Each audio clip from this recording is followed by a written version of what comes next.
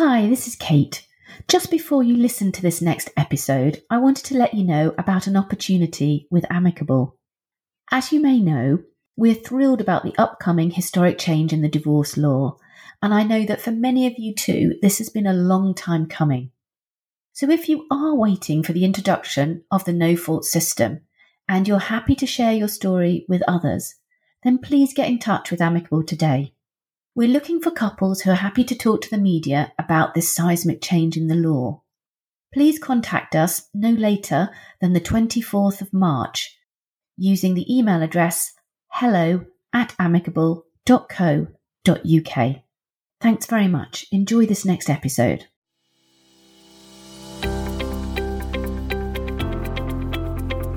Welcome to the Divorce Podcast, a podcast that aims to address divorce, separation and co-parenting here in the UK, countering the often sensationalist way it's portrayed in the media, challenging the status quo and driving for reform.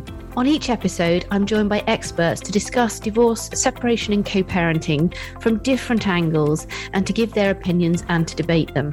I'm Kate Daly, a relationship counsellor and divorce coach, co-founder of Amicable, the divorce services company, and host of this divorce podcast. In this episode, I was joined by Isabel Syrud, who's the service manager for divorce and financial remedy.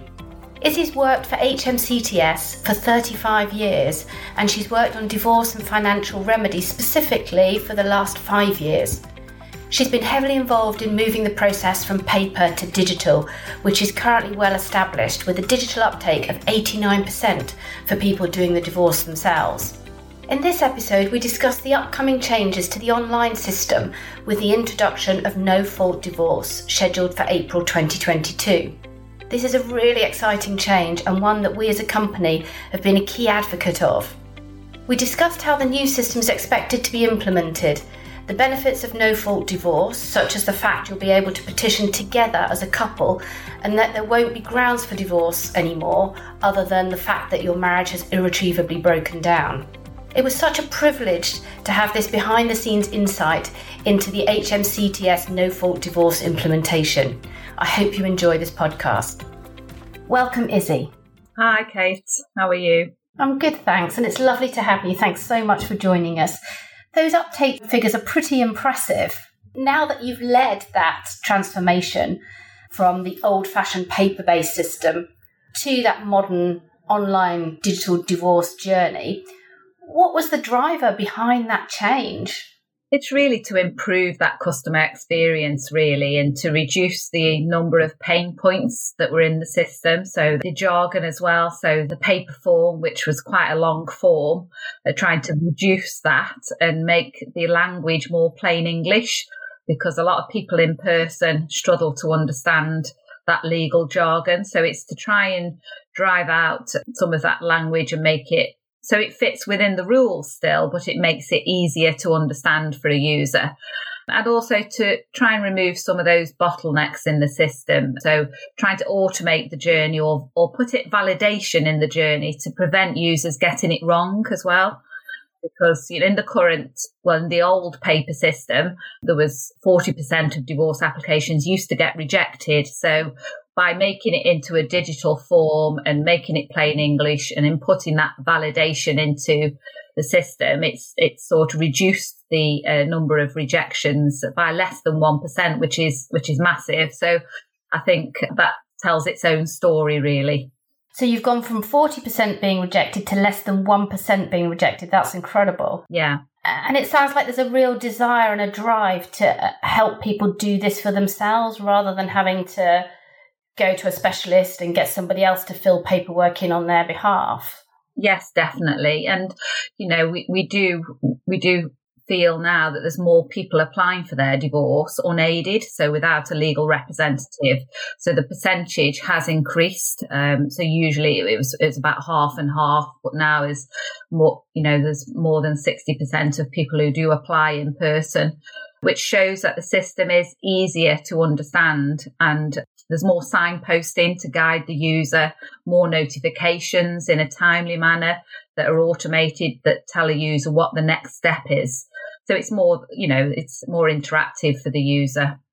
And so that's really why probably our digital uptake is so high for people in person, because, it's easier to operate and understand. And you can pay online as well. You don't have to send a separate payment request in. So it sounds like you've really smoothed out the process. And I guess we should make it clear here that when we're talking about the divorce journey, we're talking about the journey to unpick the marriage. We're not talking about financial applications or children applications, are we? Just the legal paperwork to stop you being married to somebody else or to end your civil partnership. Brilliant. Okay. And so we've got this online system. More people can use it themselves. That's a clear advantage. What other changes have you seen? Has it led to the process being quicker, for example? Yeah, so really building on what I've just said, really, because that process is less resource intensive, there's less rejections. So the end-to-end process is more streamlined and it's more automated. So it has to pass certain checks in the divorce process, but there's less likelihood for there being backlogs because of that timely notifications and automation. So the end-to-end divorce process, and a straightforward divorce where both parties are responding and moving the divorce forward can on average take between 18 and 20 weeks, where it's probably a lot longer in the paper journey previously. It's important to say, though, as well, we have made a lot of changes to the paper form. So people can still apply on paper should they wish to. So that paper form has improved. So there's less chance of it getting rejected. So there's more chance of a user getting it right on paper as well. But obviously the better way for HMCTS is if more people do apply digitally. And we can provide that support as well to people who wish still to use paper, to still apply on paper. We could still provide that support to those people that might not be as confident or need that extra support for digital. Okay. So if people want to do it digitally but are a bit unsure, they can phone up or is there a live chat? How do people get in touch? Yeah, there's web chat and there's also phone call. We can put people in touch with our assisted digital support people as well. So there's always those options. Okay. So more and more people able to do it themselves, which obviously reduces the cost to people, which sounds really promising. What have been the challenges of the shift from paper to digital, do you think? Well, it's just that change in the way of thinking, isn't it? And that changes to the language as well. So, changing some of that legal jargon to plain English, that's been challenging. Moving from a wet signature on a paper divorce application to a digital statement of truth. So all those changes take time to research to make sure we're doing things actually within the rules, and also liaising with the judiciary, the legal and policy colleagues, and also other stakeholders to make sure that we are operating within the rules, but we're also making the system less painful for people in terms of the process side. And when you brought it first in, were there problems, were there teething troubles, or do you think it went really smoothly when it came in? Looking back now, because we've been embedded now over the last few years, so that digital uptake has steadily increased as we've improved the functionality and made the process end to end. So when we initially started as a pilot, seems a long time ago now, with just the divorce application, we did have some teething IT problems. We received feedback from users saying, this wasn't quite working properly, or, so we were able to make changes and improve it and get it right, really. But that's why we started as a small pilot initially, so that we could test on a few users and then gradually increase it. So you've modernised the way that the divorce process works, and now coming down the line is a massive legal change, isn't it, with no-fault divorce. So presumably you're going to have to change the systems to incorporate the new no-fault rules. Just give us a brief outline of some of the changes that will happen as a consequence of no-fault divorce. So no fault divorce by its name, really. It's removing that conflict from the divorce application. So the grounds for the current divorce, there's 5 grounds. So you can apply on behaviour grounds, adultery, 5 years separation, 2 years by consent and desertion. But they'll be removed. So the only ground is the irretrievable breakdown of the marriage. So that takes out that blame part. And also you can apply jointly or you can apply solely. So jointly is where both of you can maybe sit down together or not sit down together, but you're applying jointly. So it's a joint application. That means there's no acknowledgement of service, so response to that. Or you can apply solely, where you would be the applicant and the other party would be the respondent, and they would reply to the divorce, similar to what happens now. The language, the terminology is changing as well. So instead of decree nisi and decree absolute, decree nisi would be conditional order. And instead of decree absolute, final order. We introduced the 20 weeks as well. So after the case has been issued, it has to wait for a 20 weeks cooling off period before you can apply for your conditional order. So that's a change as well from the current system. A respondent in a sole application, rather than having 7 days to reply, they have 14 days. So a bit more of a realistic response time. So those are fundamentally the main changes really in the new law. Mm-hmm. And you'll have to change the digital system, obviously, you'll have a new journey, presumably, and it will still be simple and automated. Yes, it's the divorce journey, but with changes. So it's the current digital divorce journey, but we've made changes to it to support the changes with new law, to make all those changes. So the ability for a joint or sole application, etc., removing the facts out of the current divorce. So all those changes we're in the process of developing, not just for the citizen digital journey, but also for the solicitor's journey, and also the paper forms as well. So all the paper forms, the key main paper forms in divorce will be changing, and then there'll be terminology changes for other forms relating to, say, like financial remedy, etc. And this is scheduled to come in April of 2022, and is that still the scheduled date as far as you're concerned? Yes, that's right, yes. So we're still looking at April 2022. And what will happen to civil partnerships? Will they be on the same journey? Yes, so we will be also enabling people to apply for their civil partnership digitally, so they can do that using the online system. And we'll also have the paper forms as well, but hopefully that'll be a big benefit to those people who are issuing a civil partnership. They can do that online as well. Great. And will it literally digitally go on the 5th or 6th of April from being the old journey to the new? What will the transition be like? I'm just trying to imagine what happens if you apply on the Monday and your petition gets delayed. Will it go into the new system or the old system? How will all of that transition work? So we're still working the detail of that through, but how we envisage it working is that on the 6th of April, any divorce application received on the 6th will be under the new law, so under either digitally received online or via paper form.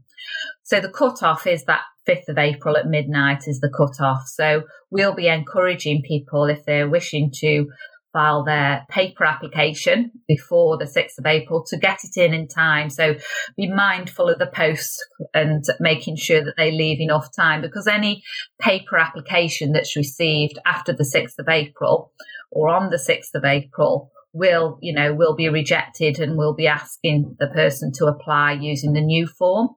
But with digital applications, it is easier, because when you file your digital application, you've got up until midnight and it's instantaneous, isn't it? Whereas on paper, you've got the postal system to contend with. So there will be a detailed transition process, but that's broadly how it's going to work. So from a digital perspective, at 1 minute to midnight, you'll see one form, and at 1 minute past midnight, you'll effectively see a different form. And there won't be a closed down period. It will literally seamlessly transition. It should be as seamless as that, really. So the old system will be stopped, on the 6th of April, and the new system will kick in straight away. So for people going on to gov.uk or after midnight on the 5th of April, so it will be the 6th of April, they should have they'll only be able to apply under the new process or the new law. And tell me, what are you expecting to happen around that time? Are you expecting to see a surge in applications, or what do you think, or what do we know from sort of previous experience in other countries is likely to happen? Yeah, I mean, we do expect with any big change such as this, and when there was changes, I think in Scotland with divorces, there was an initial peak of work. So we do expect there will be an increased number of applications during the first few months of new law, because obviously we expect people who would normally wait for 2 years by consent, we expect those people obviously so there'll be a pull forward of work, we expect. So those separation facts in the current law will maybe pulled forward. So we do expect an increase in the first few months, certainly. And do you think that, I mean, there's been sort of talk about whether or not that changes will ever increase the number of divorces. It feels to me like, as you say, it's just a redistribution of the work rather than an underlying trend that somehow this is going to lead to more divorces. It doesn't strike me that a change in the system would be enough to... No, I mean, we don't know, do we? But we expect it just really be just like you say, the work probably... It will even out, the work should do, after a good 12 months into the new law. We expect that to even out over time. What would your advice be to people who are wondering whether to get on with their divorce or wait for the new system? Or what is the government advice at this point? Carry on as normal? Or I mean, it's to carry on as normal. We're not encouraging people to wait for the new law, or we're not encouraging people to ensure they get their divorce application by the 6th of April. It is entirely up to people. Obviously, they can seek legal advice should they wish to, but it's up to HMCTS just to set out how that transition will happen, really, which is what I've referred to earlier. But yes, we'll be just outlining what those changes are. So it'll be up to the individual to make that decision, really. So that's really personal decision. But do you think there may be a backlog? So are you concerned that there may be a backlog as people adjust to the new system? And, if there is pressure, if it is pulling work forward and there is a peak in divorces, are you able to cope with that peak? Or is it going to mean that at first there's going to be some delays? So HMCTS, we are doing our best to anticipate that peak. So what we're doing is looking at our resources and trying to make sure that we have sufficient resources in place to deal with a potential peak. So we're doing some detailed analysis on what that peak could be and then taking it from there. But yes, that should all be in place from go live date. So yes. And what about people who've already started their divorces? What does the no fault legislation mean for them? I mean, they'll obviously have applied under the old rules, but do you anticipate any service changes from their perspective? Will they see any different? Will they need to do anything different or wait longer? No, that it shouldn't impact any cases that are already in transition or already have been received prior to the 6th of April. They will just carry on as they are. So they will just carry on using the old law until their case is completed. And there shouldn't be any adverse effect on the old law cases. They should all smoothly carry on being worked through the system in either a digital fashion or a paper, whichever journey they're on.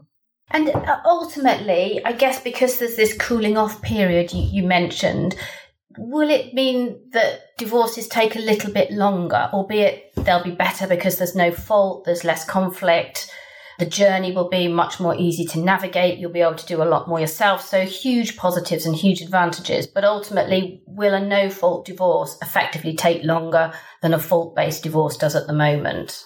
Because of the 20 weeks, potentially that could be the case, because obviously the 20 weeks applies from the issue date. So the earliest, bearing in mind that the case has to be listed for a pronouncement and then you've got 6 weeks before you can apply for your final order, the earliest the case could probably go through the system, unless it's been expedited, it's 30 plus weeks really, realistically. I mean, current divorce, like I've already mentioned, on a journey where where both parties are responding and there's no other delays, it takes on average 18 to 20 weeks. So yes, but overall, like as you've just outlined, because of the no conflict and the overall process is simpler and easier to navigate through, then actually the benefits will be hopefully in using the new law.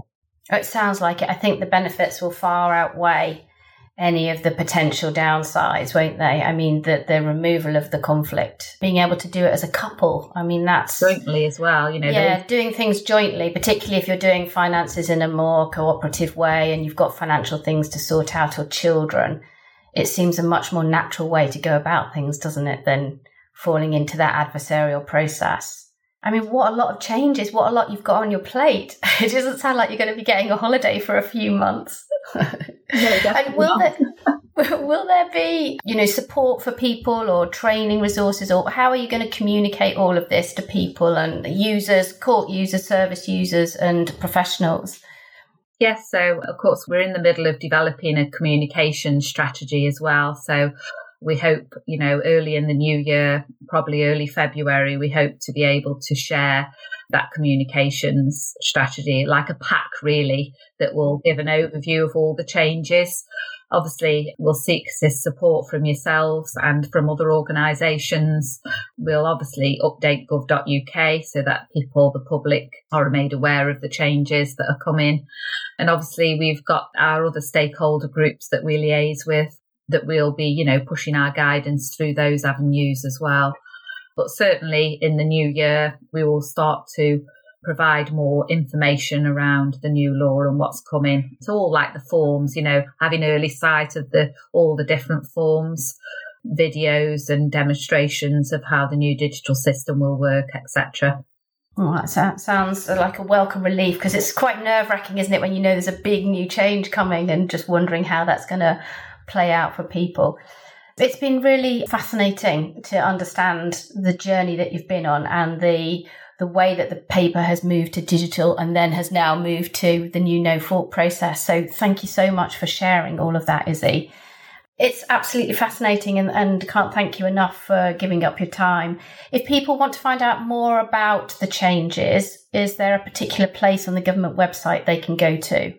So at the moment, they can make their inquiries on gov.uk, because I think you can if you've got any questions, etc. If yourselves have got any questions, of course, you can email me in the interim. But obviously, there'll be more information probably in the new year. And we'll obviously set up some further communications, meetings, etc. next year when it gets a little bit nearer the time. Izzy, thank you very much for your time today. It's been fascinating hearing about all of the changes for no-fault divorce. If you want to find out more about these podcasts, you can follow the podcast by going to thedivorcepodcast.com and subscribing. You can also find out a bit more about what we're up to by following me on Twitter. I'm at Kate_Daly, and you can find out about upcoming podcast recordings by following at divorce_podcast.